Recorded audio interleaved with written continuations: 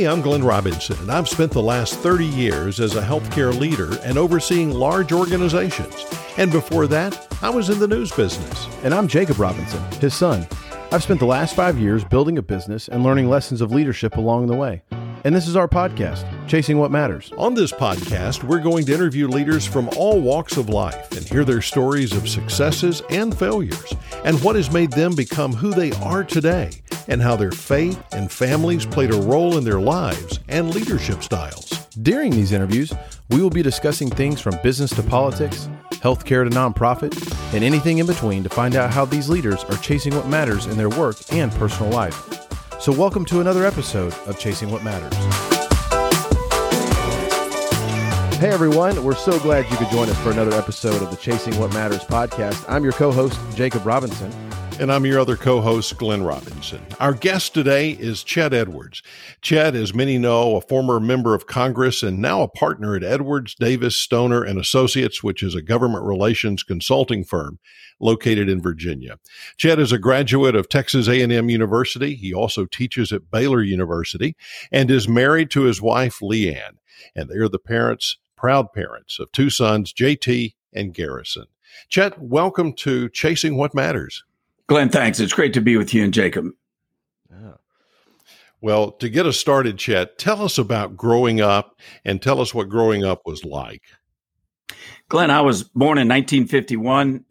My dad was a naval aviator in World War II and trained naval aviators at the Corpus Christi Naval Air Station. So I grew up as a son of three children, a brother and a sister, in a middle-class working family.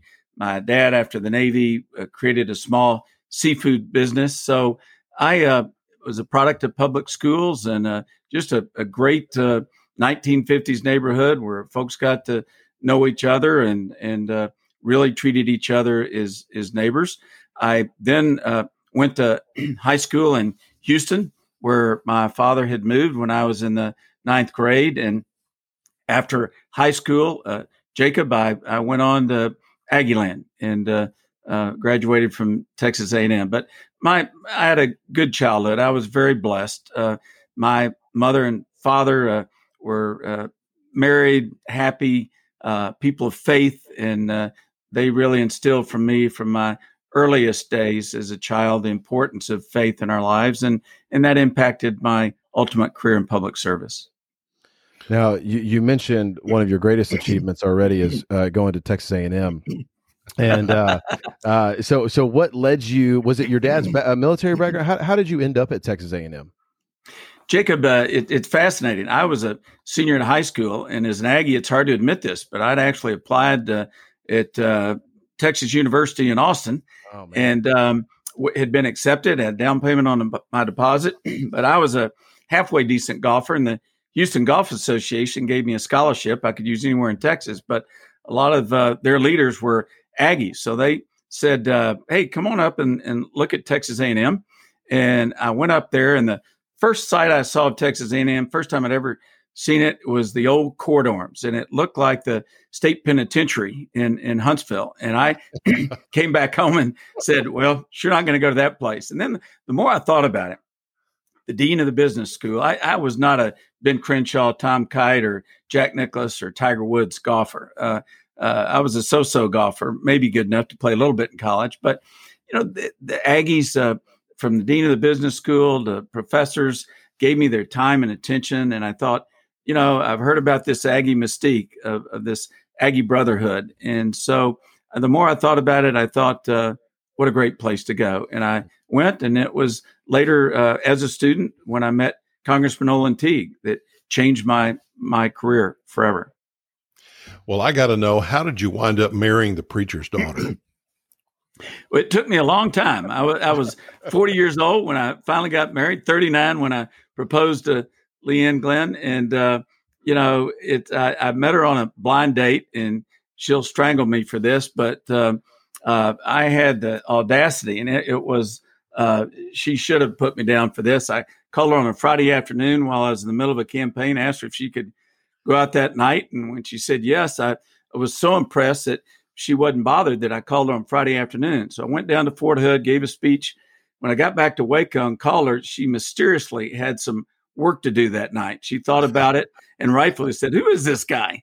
And so I laugh. I got stood up on my first blind date with my wife, but I hung in there and got to know her. And while I was raised as a Methodist, I loved Leanne and her family, and started attending Methodist and Baptist churches while we were dating each other. Now that's interesting, right? So what was that? We'll just be honest here on the podcast. What was that ego shot where you go from delivering a campaign speech, right? People are there to listen to you, to hear what you got to say. You're feeling probably on top of the world, and then to come and be shot down of you're not going to actually get to go on a date. How was that actually?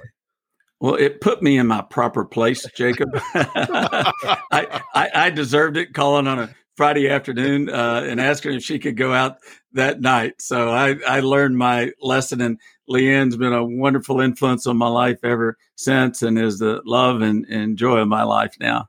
That's good. That's good. Set the tone of the relationship early on. I like her strategy there. That's good. I was going to say, before we move on too much farther away from Leanne, one of real claims to fame of Baylor Scott and White Hillcrest is that she worked in the public relations area at the hospital for a number of years, and so we're proud that she is alumni of Hillcrest.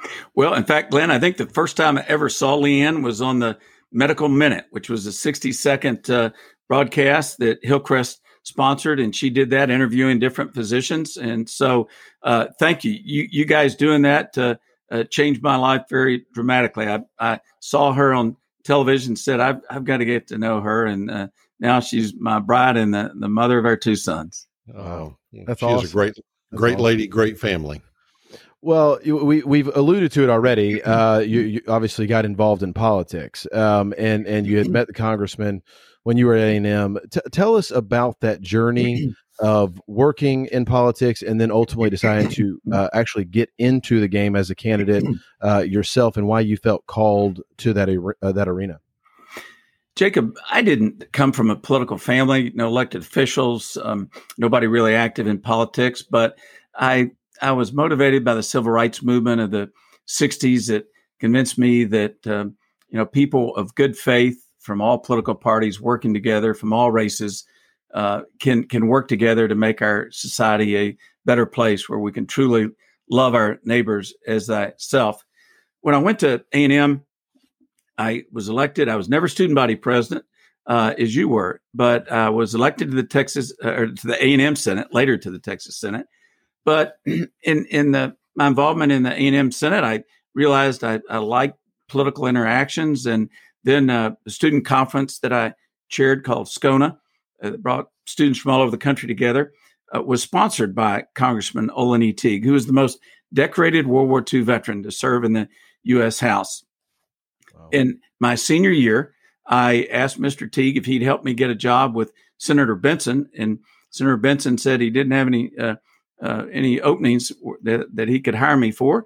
And the day I graduated, I walked out of commencement at G. Riley White Coliseum, and my history professor, Haskell Monroe, said, "Chet, congratulations on your job." And I nearly elbowed him. Haskell was a good friend of mine, Dr. Monroe, but everybody was kidding me with an economics degree. Who in the world was going to hire me? And so I called Haskell later that afternoon and said, "You were just kidding about congratulations on the job." And he said, "Well, you haven't talked to Congressman Teague yet." And I said, "What do you mean?"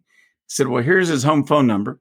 I think you ought to call him." Well, I called Mr. Teague, woke him up at about 9:30. I forgot it was an hour later in D.C. versus Texas. I woke him up.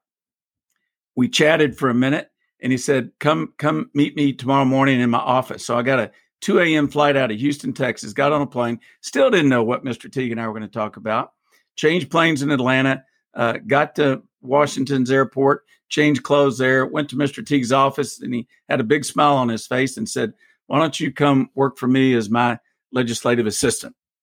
So it was that relationship at Texas A&M and my student activities that allowed me to meet Congressman Teague. And then he is the one who, again, changed my career forever. He gave me that first job. And 2 years later, while he was campaigning for re-election, I'd only been out of A&M for 2 years. He said, I nearly wrecked the car. He said, "Chet, I'm going to retire in 2 years and you ought to run for my seat.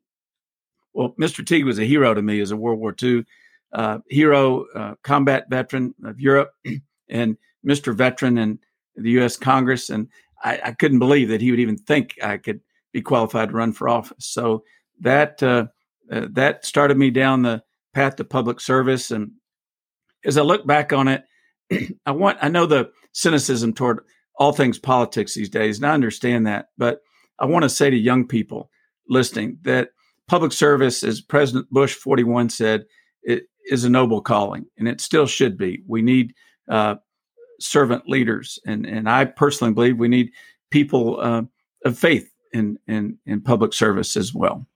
Wow, wow, that is a remarkable story. I'm stunned by this. I feel like I have so many questions. But how old were you when in that car story that you're talking about when he says, "Hey, I'm going to retire in 2 years"? What, are you 25, 26? I was only 23 years old, and I was 25 when I announced. And Jacob, one other thing I'd add to that is I was really pulled by my faith. As a Methodist, I was taught that by my parents and at my church that loving thy neighbor wasn't a call by Christ to have good feelings about our neighbors. It was a call to action, a call to make a difference. So as a child, I think just part of my religious values, and it became part of my DNA, was that, we're all given different gifts and the blessing of life. And we need to do something. Life shouldn't just be about oneself. It ought to be about making a difference for others. So I did not try to wear my faith on my sleeve in office. I never wanted to be guilty of using religion as a means to my own reelection, but faith was absolutely instrumental in my even choosing public service as a career. Chet, one of the things that I was excited about when we moved here 14 years ago was knowing that you were our congressman. And also knowing that you're a Democrat, but you also were serving in what many would consider a traditionally conservative district, and you served there faithfully for many years. Tell us how you did that, and tell us why we don't see districts like that much anymore. Glenn, the voters of Central Texas were very gracious to me and letting me represent them for 8 years in the Texas Senate and 20 in the U.S. Congress. And yes, I was a Democrat, but I felt at its best the Democratic Party in its roots is a party that cares for the dignity of everyday working people. But I never felt once an election was over that I was elected to represent Democrats. I was elected to represent all the people of our district. And I learned at a young age that I don't have a monopoly on wisdom. So that's why I could respect people who thought differently than me, and why I wanted to cross party lines and find common bonds on important issues facing our country. I don't think either political party has a monopoly on wisdom. I certainly don't have a monopoly on wisdom. And so that's why it was comfortable for me to cross the party aisle and try to work together. And obviously we need a lot more of that approach from Republicans and Democrats today. I think at the end of the day, a lot of Republicans in my district didn't agree with every vote I cast, but they felt I fought hard for Fort Hood and for the military, a strong national defense, and for health care and respect to America's veterans. I cared about fiscal responsibility. So I think there was a common bond of values there that allowed me to be elected for 28 years in Central Texas, even though when I left, I was a Democrat representing the most Republican district in the U.S. House, represented by a Democrat. Wow. Well, I would say, too, one thing that our listeners may not realize is that in the latter years of your service, your district, changed, as it did several times during your time of service. And while you previously did represent Bell County, Killeen, Fort Hood, in the latter years, that was not a part of your official district. However, I know we would not have a brand new hospital at Fort Hood if it had not been for Chet Edwards and you continuing to go to bat to have that hospital replaced with a updated and modern facility providing much better health care for some of our nation's bravest men and women who faithfully serve in our armed forces. So thank you for doing that. Thank you for stepping outside of your district and continuing to serve our region and our country well. Well, Glenn, thank you for that. And as with all things that are positive, that was a team effort. I just happened to be in the right place at the right time as chairman of the Military Construction Appropriations Subcommittee. But I know that I can never give back nearly as much. I can't even make the down payment on what my family owes our military families and our veterans and what they've sacrificed for our country. So one of the greatest privileges I had in public service was trying to fight for better health care and education and quality of life for our military families. We're so blessed to live in a country where people are willing to sacrifice so much to protect our country and its freedoms, including its religious freedom. Yeah, so true. Well, Chet, you don't know this, but when I was at A&M senior, and I had the opportunity to be in a leadership position. I was what at the time felt like major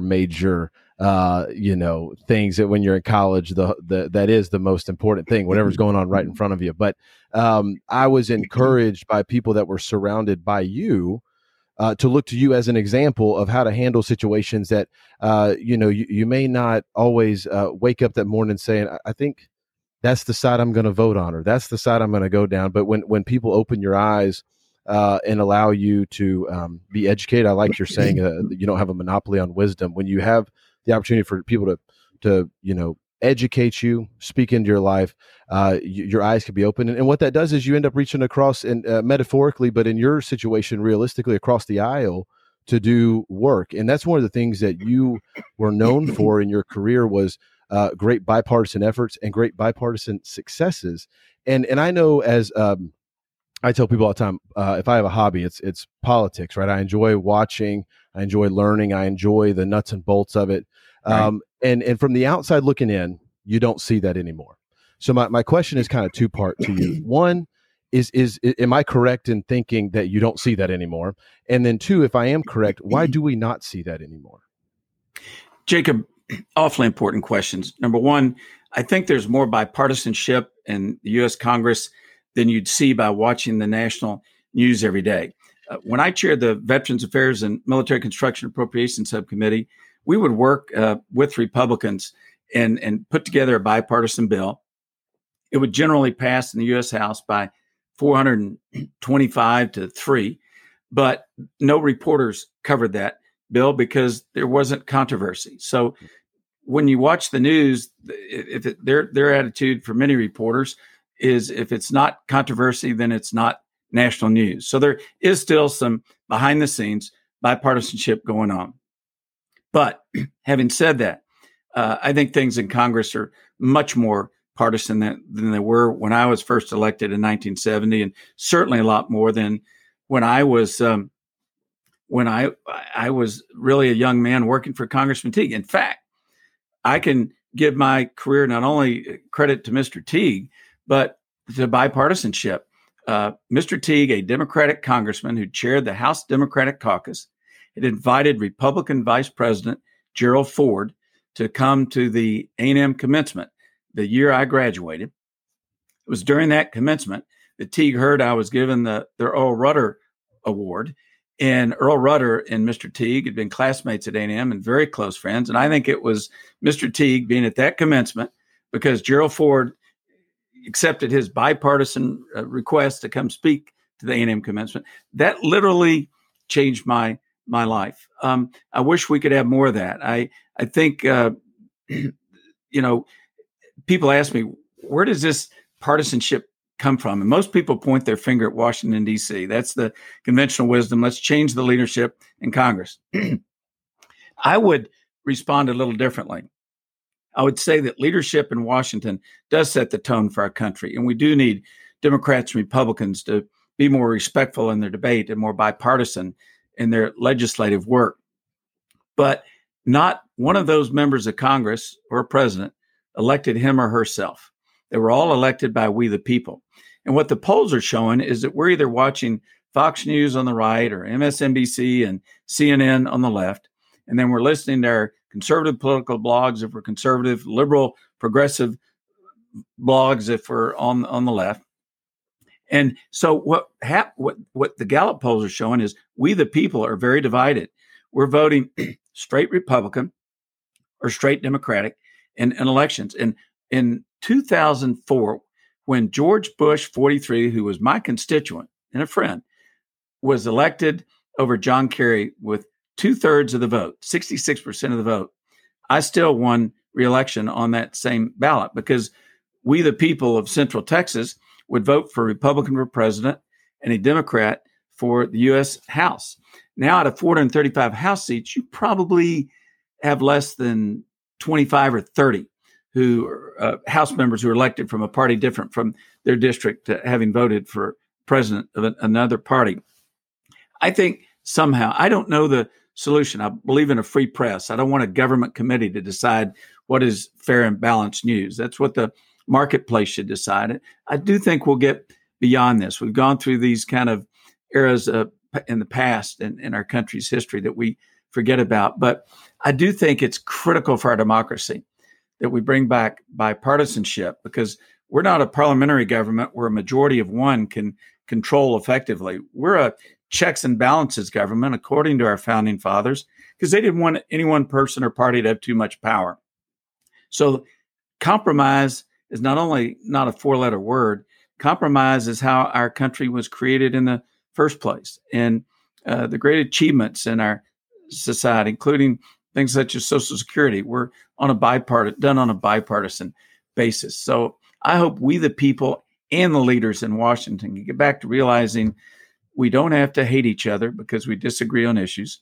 We ought to listen to each other and learn from each other. We ought to have empathy for and respect each other. And if we do, our democracy will be fine in the long run. Well, let's talk about that a little bit, because I agree with you wholeheartedly, right? I think it's, yes, sure, let's throw some stones and let's lay the blame at Washington, right, D.C. But at the end of the day, it doesn't take 2 seconds for you to scroll through your own Facebook feed or Instagram feed to see your own community, very angry at different things. Right. And how do, if the topic is how do we move past this, right? I think part of that is learning how to have honest, tough conversations, right? And doing them in respectful ways. And so my question to you is, what would your advice be to listeners out there that say, hey, listen, I almost just steer away from politics because it becomes an all-out brawl before I even know what happens. How should one approach a tough conversation around politics in this divisive world that we live in? Jacob, I begin with the belief in my faith that we're all children of God. So I should respect every other person, whether that person is the same race, religion, or different race, religion, color, political viewpoint that I have. Secondly, I begin my discussions in politics with the understanding that I don't have a monopoly on wisdom. Listen, I can't explain black holes in space. I can't fully explain the idea of infinity. I had a hard time with calculus at Texas A&M. So if I can't make an A in a freshman calculus course at A&M, why in a political discussion should I believe that I'm always right and someone else is wrong? So I think if we could just start with that humility and then the respect that we're all God's children, then we can have an honest discussion with each other. For the last several years, I've co-chaired the Arlington National Cemetery Advisory Committee. It's been one of the great privileges of my life. And every time I go to those hallowed grounds and I look at those 400,000 grave sites with the white stones, I don't know if the people buried in those plots are Democrats, Republicans, liberals, moderates, or conservatives. But I do know that they were Americans, many of whom died in combat, defending our freedom to have disagreements. We ought to celebrate our differences, Democrat from Republican, right from moderate to left. It's called freedom. But with that freedom needs to come the respect that none of us has a monopoly, that only in a dictatorship you get everything you want. And even dictators usually don't get everything they want. But if we could just begin from the fundamental foundation of respect, that we're all God's children, and that none of us has a monopoly on truth, wisdom, or facts, then I think we can have these honest, heartfelt debates and discussions without coming to hate each other. It's interesting you say that. I totally agree. And I not that I'll caveat this with I'm not perfect in that area by any stretch of the imagination, but I do look back. I remember vividly, when we were in the hospital so long with my son. I remember I walked out of that experience with many thoughts and revelations and experiences. But one of the things I remember so clear is kind of this one night we were sitting in it was the ICU cafeteria, essentially waiting room. So you've got the big one for everybody at the hospital, and then you've got this private section for the families of the kids that are in the ICU, the most critical kids there. And I remember eating dinner one night, and I get choked up thinking about this. I remember eating dinner and looking up at the TV. A few families were in there, and it was another family that was from the Middle East. There was another family from Mexico. There was an African American family. We were there. I mean, it truly was all different races and nations.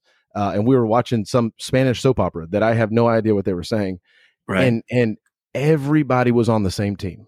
We were on the same team that none of us wanted to be there, but we were there because our kids were there. And I said all the time, your kids being sick in a hospital is a great equalizer amongst humans. Right. It doesn't matter how rich you are, how educated you are, or how poor you are.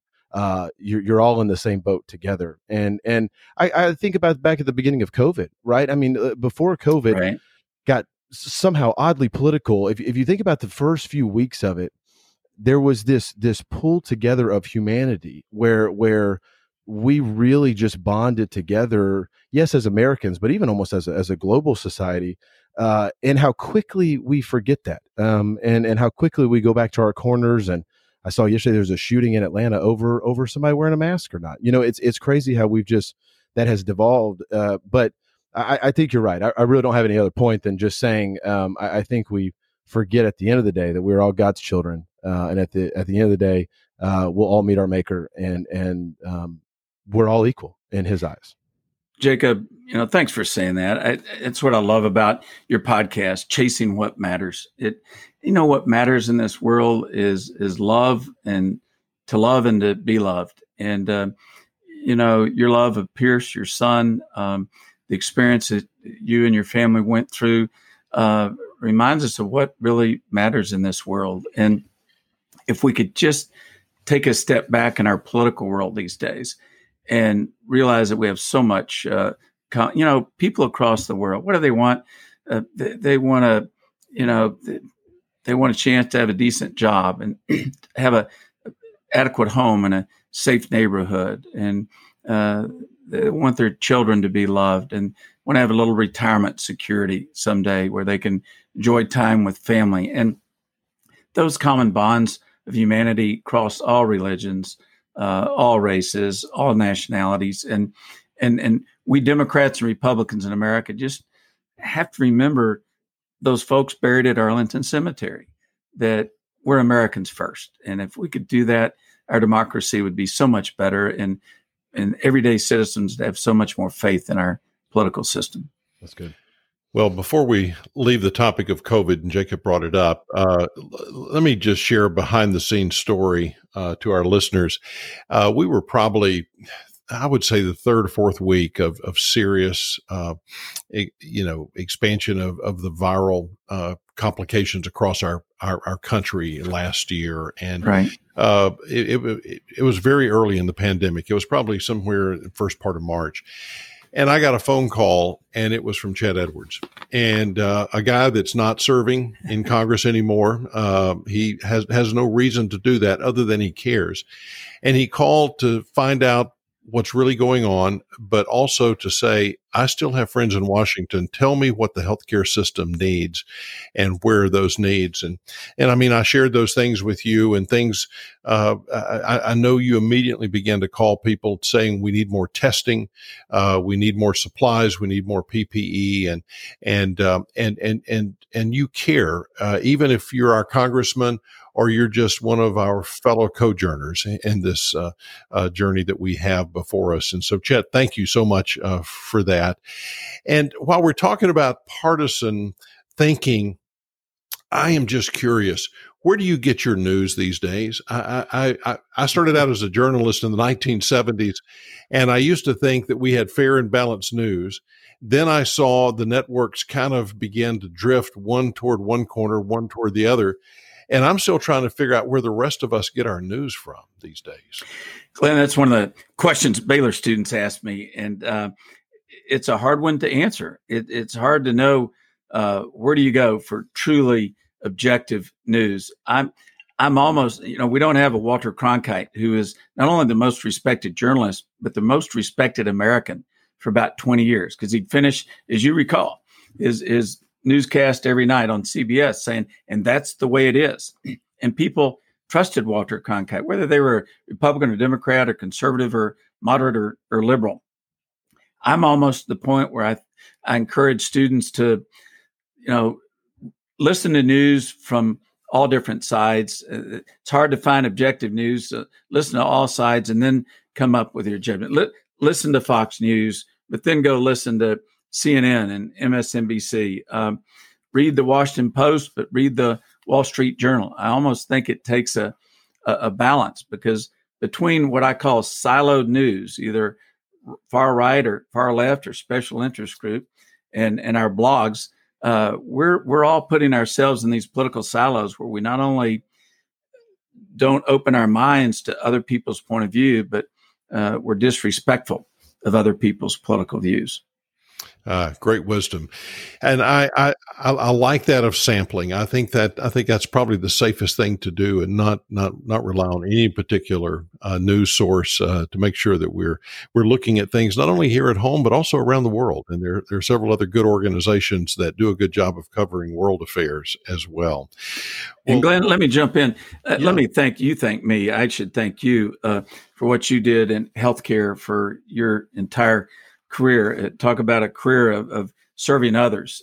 What's more important to our families than the health of our families? And in COVID, our physicians in America and our hospital, our nurses, our assistants, everybody who walked through those hospital doors every day to save the lives of their fellow neighbors, they truly were loving their neighbors as themselves. They were living out the faith that has motivated me all my life. And so as we get down on ourselves, sometimes we Americans get pretty down on ourselves, particularly with our focus on political partisanship these days. But I hope once in a while we'll step back and think how blessed we are to live in a country where we have religious freedom, unlike China or Russia or other parts of the world throughout history.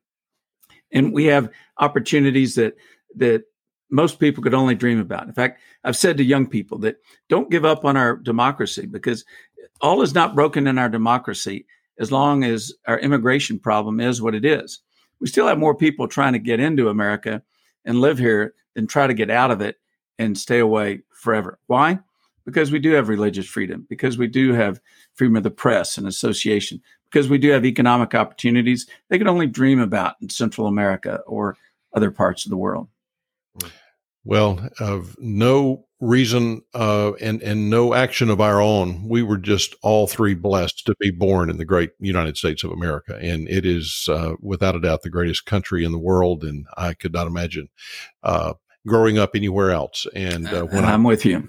And when all of us have the privilege of traveling to other countries and we see some of the challenges our fellow brothers and sisters have, we pause, and that spirit of gratefulness that you just expressed so well certainly comes to mind. Well, Chet, during your time at Congress, I've had a chance when I was in the news business of following congressmen around, and you get to do some really cool stuff. You have access to things that, well, the rest of us just don't, for good reason, because you really need to know the inner workings of whether it's the military or what's going on in a foreign country. But tell our listeners, as you look back over your career in the U.S. Congress, just a great career, but tell us about some of those cool opportunities that you had. The most privileged opportunity, Glenn, was to be able to be a voice for the people of our district. And I consider that an honor every single day, and why I encourage other young people to think about public service. It was hard work. I traveled a lot. I put in a lot of hours. Whether you like or dislike members of Congress, I will tell you, the vast majority of, on both sides of the aisle work hard, and they do love our country. In addition to all the work, I did get to do some fun things I haven't talked a lot about in public, but I'll never forget being asked when President Clinton was in the White House. He played golf, and he knew I was a halfway decent golfer, so he invited me several times. At one time, it said there'd be three of us playing, and one of them was the president, another was Congressman Bill Brewster, a friend of mine from Oklahoma. And they said, we don't know who the fourth is. And I called them back and said, can you tell me who the fourth is? And they called back a day later and said, yes, his name is Mr. Hope. Well, I got to play golf with Bob Hope Wow. about 2 weeks before his 92nd birthday. And what a thrill that was. And I hope my two sons, JT and Garrison, appreciate the fact that, every summer they got to play football using lemons on the White House lawn at the Congressional summer picnic. On a more serious note, something that always will make an impression on me is being in Normandy, France on the 50th anniversary of D-Day and seeing up front and close these incredible World War II veterans who literally saved the world from Adolf Hitler's tyranny, knowing that so many of their friends and comrades are buried in that hallowed cemetery at the top of Omaha Beach there. And that experience reminded me not only about the sacrifice that Americans make to make this country the blessed nation it is today, but it reminded me that America has really been a beacon of hope and freedom for the world. And yes, we're not a perfect nation, but we're a nation that has made the world a much better place. And those soldiers and Marines that landed on D-Day in Normandy, France, literally changed the world. It was fun to go meet with the presidents. And one time I had a meeting within 2 hours. I met with both Bill Gates, at the time the richest man in the world before Jeff Bezos came along. And then a couple of hours later, Rosa Parks, two people from different directions. Bill Gates, the richest man in the world, changed America through technology. Rosa Parks, a low-income seamstress in a southern segregated Alabama town that decided one day that she wasn't going to sit on the back of the bus, and ignited a civil rights movement that really awakened a sleeping conscience of our nation and made America a fairer, better place for all of our citizens. So meeting people like Rosa Parks and Bill Gates and presidents was that was an exciting opportunity. But as I look back on it, I think what I really cherish the most is the everyday heroes I met. Teachers who volunteered to help a student after class who was struggling or had special needs. Volunteers going to our Waco VA hospital to let our veterans know that their sacrifice for country hasn't been forgotten. You're my friend, Robert Pearson, who recently passed away, who shined shoes at the Waco airport for 14 years. And he didn't just shine shoes. He lightened up that airport, and all of us privileged to see Robert and know him.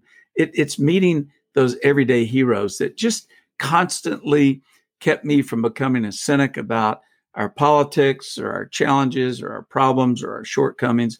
It just reminded me of the decency and the faith and the values of everyday American citizens. And that was I think really the greatest privilege I had in 28 years in office, getting to know those everyday heroes. Wow. Well, I have a serious question, and then I have a not so serious question for you. All right. As it pertains to that. The serious question: what was it like being in the halls of Congress after 9/11? It was gut-wrenching. I was literally 50 yards from the center of the Capitol at 8:30 that morning, and had the airplane that left New York, New Jersey not been an hour late in departing, our Capitol probably would have been destroyed. It was the target of the airplane that, because it was delayed, was brought down by the incredible heroism of the passengers. It was an attack on our democracy, and it, those of us that weren't around at Pearl Harbor just couldn't even imagine something like that. And I thought of my children at school a mile from the CIA offices in Northern Virginia, and wondered if they were safe. It reminded me, as you were reminded, in the hospital rooms of what really counts in this life. It's our love of family, a love of our children.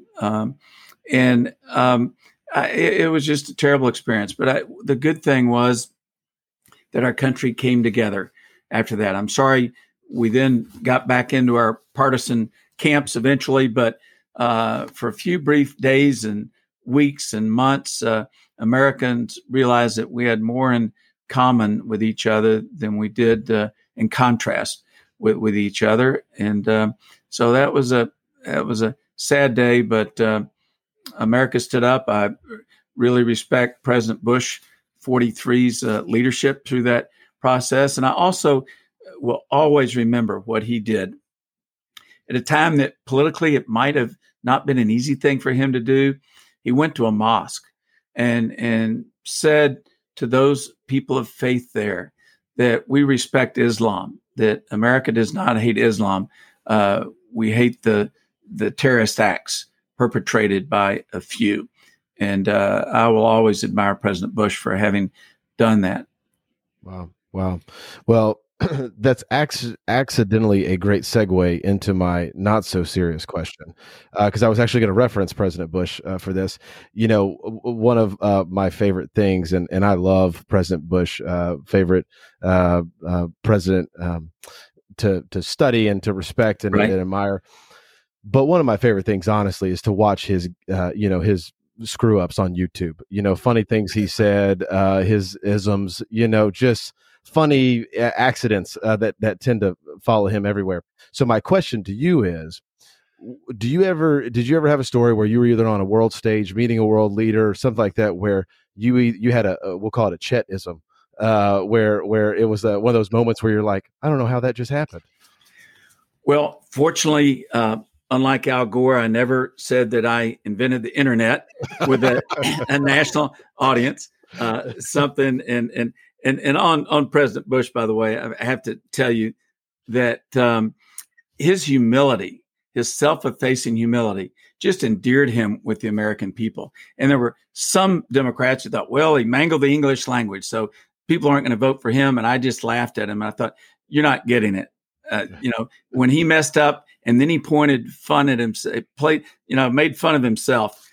He showed he was human. He showed he was real. He showed he didn't have a supersized ego. In terms of my political career, I was lucky. I didn't have one of those I invented the internet moments, but I think my biggest mistake was probably that judgment error I talked about earlier, is calling my future wife on a Friday afternoon and asking her if she'd go out with me that night. But I learned my lesson. That's good.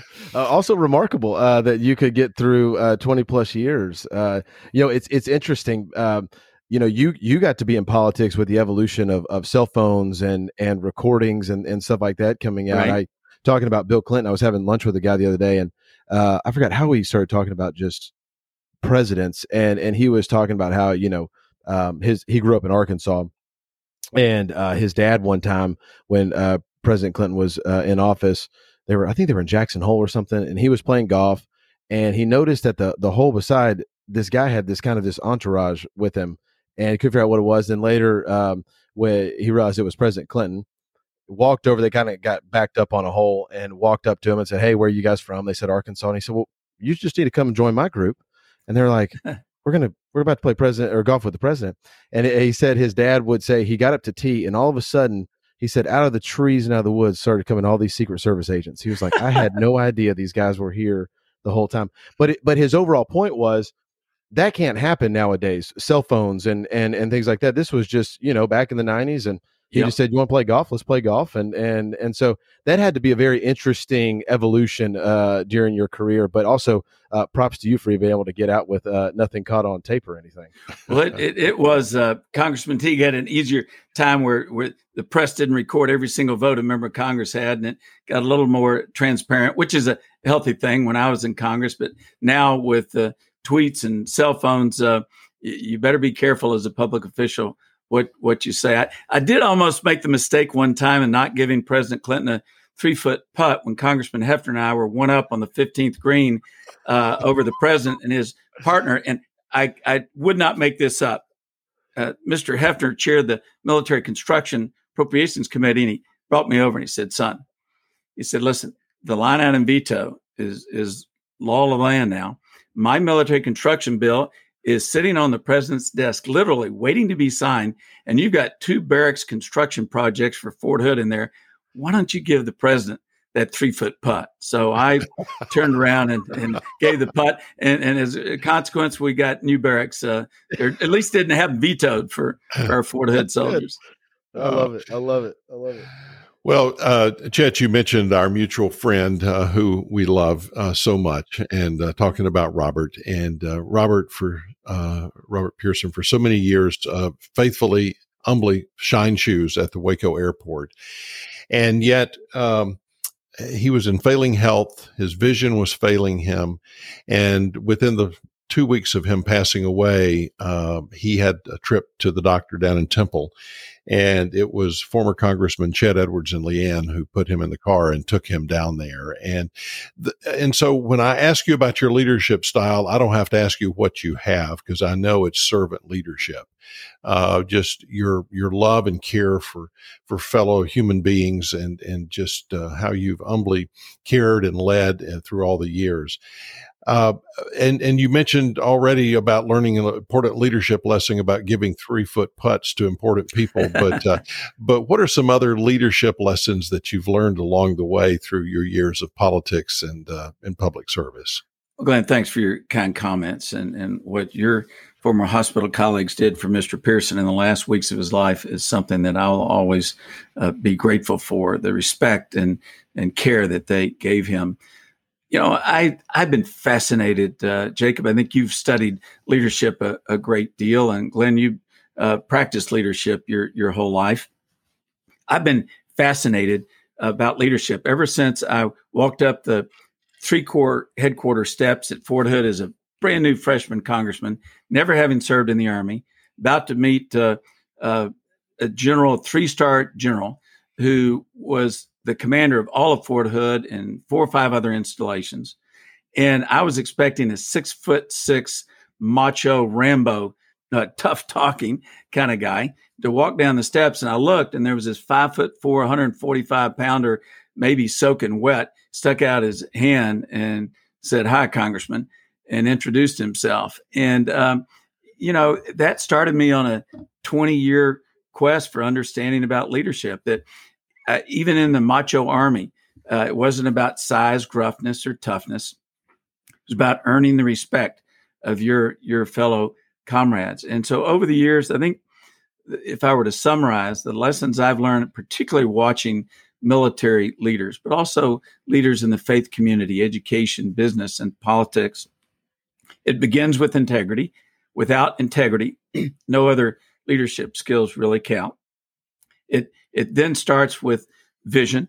My good book says, without vision, the people will perish. And so a real leader has vision for a better way to do things. Then it's hard work, and then tenacity.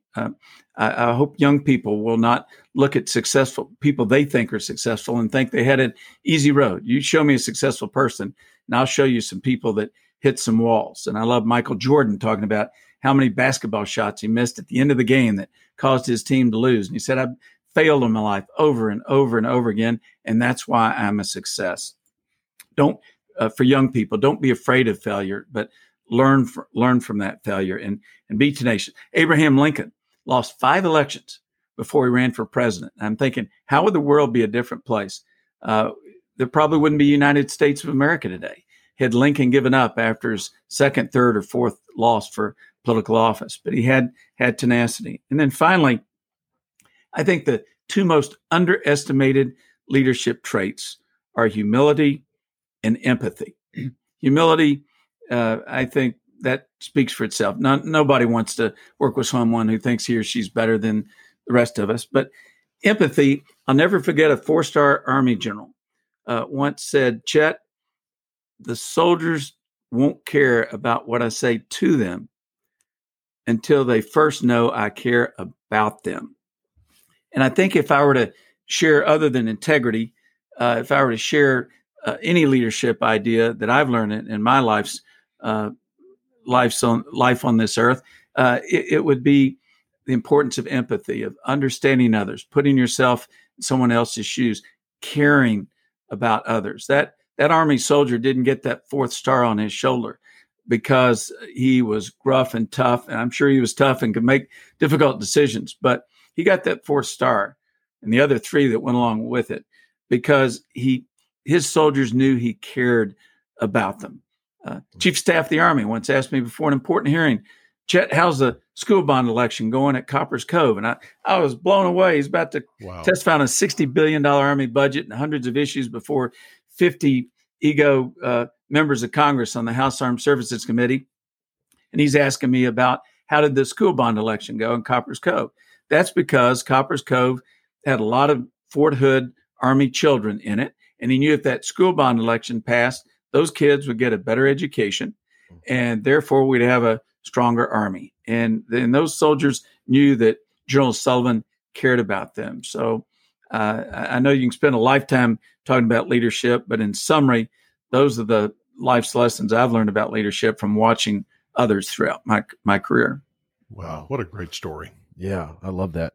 Well, as we wrap up here before the rapid fire questions, I want to end on a encouraging high note for our listeners here as it pertains to politics. I want you. I guess my question is, what encouragement would you give? I I was with some friends the other night, and they just said, "Has it ever been this bad?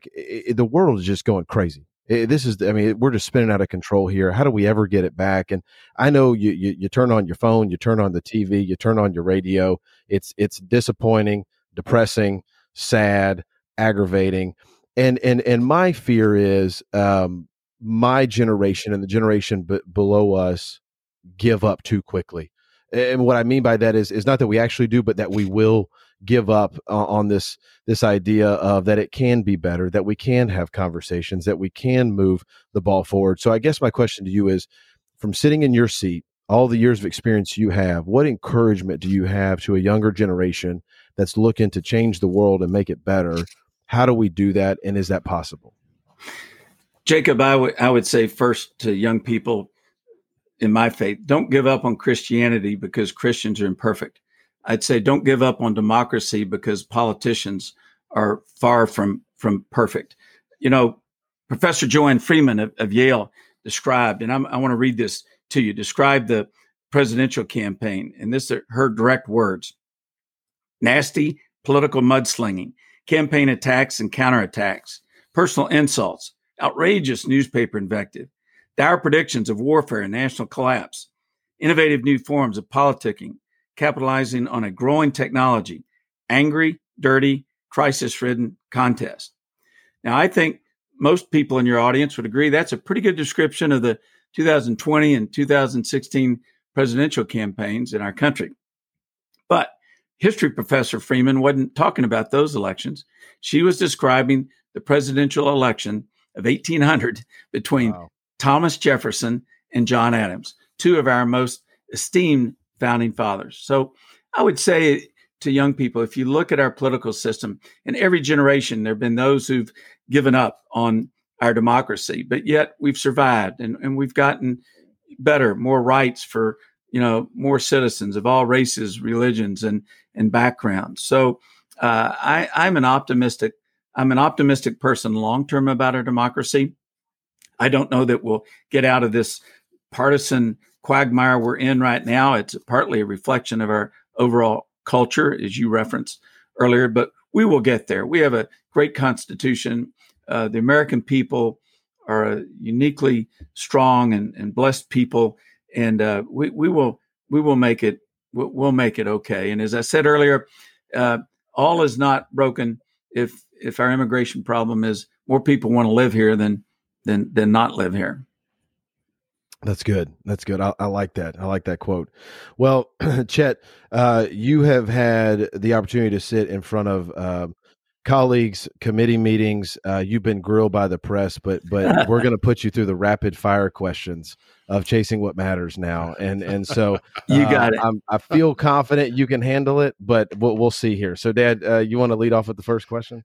You bet. Chet, best and worst advice that you've ever received? Best was from my mother, said life is about being loved and loving. Worst advice probably came from my dad one time, who I loved dearly. He taught me how to enjoy life every single day. But he said, Chet, invest in shrimp boats. I should not have listened to that advice.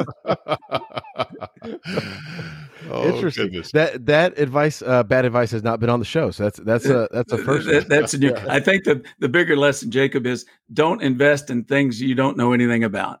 There you go. There you go. That's good. That's good. Next question. Who are the most influential people in your life? Well, without a doubt, my wife and two sons. They are the love of my life. They are what give meaning to my life. As a child, my mother and father, I was so blessed. Again, mother showed me what unconditional love was all about, the power and the meaning of unconditional love and family. And my father taught me again to, this is the day the Lord hath made, let us be glad and rejoice in it. That's not exact phrasing, but the point, every day is a blessing and we ought to enjoy it. I think in my political career, Congressman Olin Teague took a young, wet behind the ears Aggie graduate and gave me the belief that I wouldn't have had in my own self. And maybe that's another point about leadership.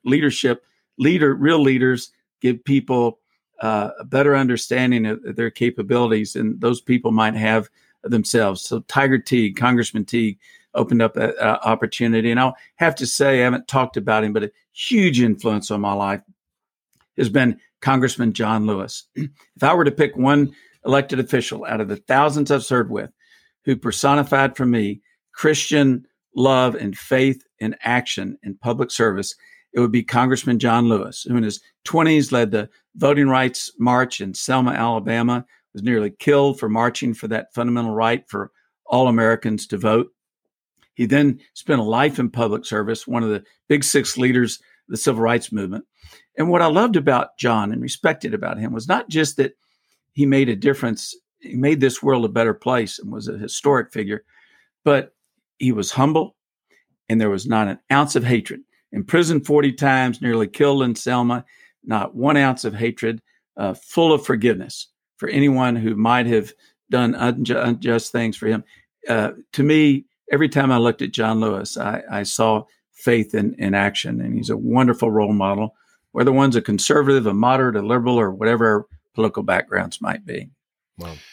I think, gosh, thank you for recognizing Congressman John Lewis, because I think he is the epitome of movers and shakers that people don't fully realize the scope of their influence. And for the rest of us, we don't realize until sadly they're gone. And then I think about his memorial and then all the people that just began to talk about how he had impacted their lives and how he had impacted their whether it's the civil rights movement or whether it's Right. other key initiatives across our land, he was not a one subject individual. He cared about people and their individual plights. And it's just another example of how I wish that people could see their own funeral sometimes, because I think sometimes they don't know how much they're loved. You're right. And that's certainly the case with John Lewis. And I'll say, Glenn, that John and I often have conversations late at night off the house floor. And he told me one of the real secrets, the unknown secrets of the civil rights movement success of the 50s and 60s was it was built around a foundation of Christian love. And I think one of the hardest commandments in my faith is to, love thy enemies. That's a tough one for most of us. But for John Lewis, he didn't just preach that. He lived it, and it was the core of the success of the civil rights movement. I think that kind of Christian love and forgiveness and not hating thy enemies would be a good role model for anyone that wants to bring about change, whether it's in our personal family, whether it's in our community, our state, or our country. Yeah, well said. Well, Chet, in addition to some of the things we've been talking about, what other big events have taken place in your life over this past year? Well, it was a challenging year for all of us because of COVID, but last October, my youngest son got married, and the next afternoon, my oldest son proposed to his girlfriend, Lily. And for an older papa, that 24-hour period was about as special as it gets, because the older I get in life, the more I realize family is the center of our love, center of our meaning in life. And so that was a very special year for us.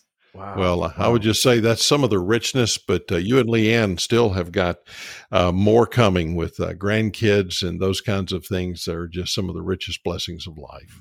Grandchild number one on the way in December, and yes, we can't wait. Listen, and I've got some experience, because when my kids were in third and fourth grades, I was an older father, so at the PTA meetings, they just thought I was their grandfather. So I've gotten a little bit of pre-training. Oh, I love it. Oh, man. Well, congratulations. And congratulations. Thank you, Jacob. Yeah. Well, next question. When was the last time you took a risk, and how did it work out? A big risk. Last March, I went snow skiing in Colorado with my 24-year-old son, and that was a risk. And it turned out okay, because we had a great time and I didn't break a leg. Yeah, that's for sure a risk. Well, this one may be a little hard for you, and I can't wait to hear your answer. Best or most meaningful place that you've ever visited? Best or most meaningful place? That's a tough one, but I think if I had to pick one, it would be Normandy, France. As I referenced, on the 50th anniversary of D-Day, walking along Omaha Beach, and then going up to the cemetery where those 19, 20, 21-year-old Americans were buried, having given their lives for the freedom of our nation and our world. I will never forget the honor of and the lesson of that visit. Wow. Well, you've referenced them already, but tell us about or describe something you learned from your parents. Well, I think, again, most importantly, from my mother, I learned about unconditional love. And I don't think a child can fully understand the unconditional love of a parent until we become a parent. But my mother made me feel loved every day. And I will say, after a 2-year study of education with all the experts in the world in the mid-1990s, I asked Congressman Gephardt, who led that effort, what was the number one lesson you learned? And he said it wasn't about teaching methodology. It was, if a child feels loved, he or she will learn. And I'll always remember that. But my mother taught me that. And again, my father just had a joy of living every day. He had fun every day. And he reminded me, he kind of preached this sermon to enjoy life and realize every day is a blessing. Wow. Yeah, good advice. Well, here's another goodie. Best and worst job you've ever had? Best job was having the privilege of working for the people of Central Texas for 20 years in the U.S. Congress, where maybe once in a while I had a chance to positively impact someone's family life, or perhaps influence some issues nationally. The worst job I ever has to go back to high school in Houston, Texas, in July and August when I worked outside helping build a golf course there. I learned to respect people who labor out in the hot sun and in the cold winters. And I also learned that's when I knew I wanted to get a good education, because I didn't want to do that very, very hard work my entire life. Yeah. And you probably never looked at a golf course the same ever since. That certainly made me appreciate them a lot more than I have had before. Yeah, absolutely. Well, Chet, what book are you reading right now? President Kennedy, Profile in Power. And a friend loaned it to me. And it's fascinating because it's giving you an inside view of what it felt like at the time when President Kennedy literally felt there was a 1 in 5 chance that the U.S. and the Soviet Union would go to nuclear war over the issue of Berlin. And I haven't even gotten to the Cuban Missile Crisis, where there was probably a greater than 1 in 5 chance. But it just it's given me incredible appreciation for the unbelievable pressures on a president of the United States. And that's why I think we everyday Americans need to step back once in a while and respect our democracy and respect those who've been elected to lead our democracy. It's a tough job. Abraham Lincoln knew that when he was in office, and then sadly gave his life in service to country when he was assassinated. But it's a tough job, but it's a fascinating book on what it's really like to be president of the United States. Mm. President Kennedy, Profile in Power. Chet, how about, in addition to the Bible, the best book you've ever read? Don Quixote by Miguel de Cervantes. Read that in a great books course my freshman year, Jacob, at Texas A&M. And it opened up my vision. It taught me that I should dream big dreams and try to make a difference in this world. And I started out the first few hundred pages laughing at this crazy man riding around, squiring around the countryside, tilting at windmills. And then at some point, it just grabbed me and realized, no, what this book is about is realizing that every person can make a difference in the world. And for those of us to whom faith is important, it's part of our calling, part of our mission in life to make the world a better place. So I love the book, Don Quixote. Wow. Well, final question here. What's next for Chet?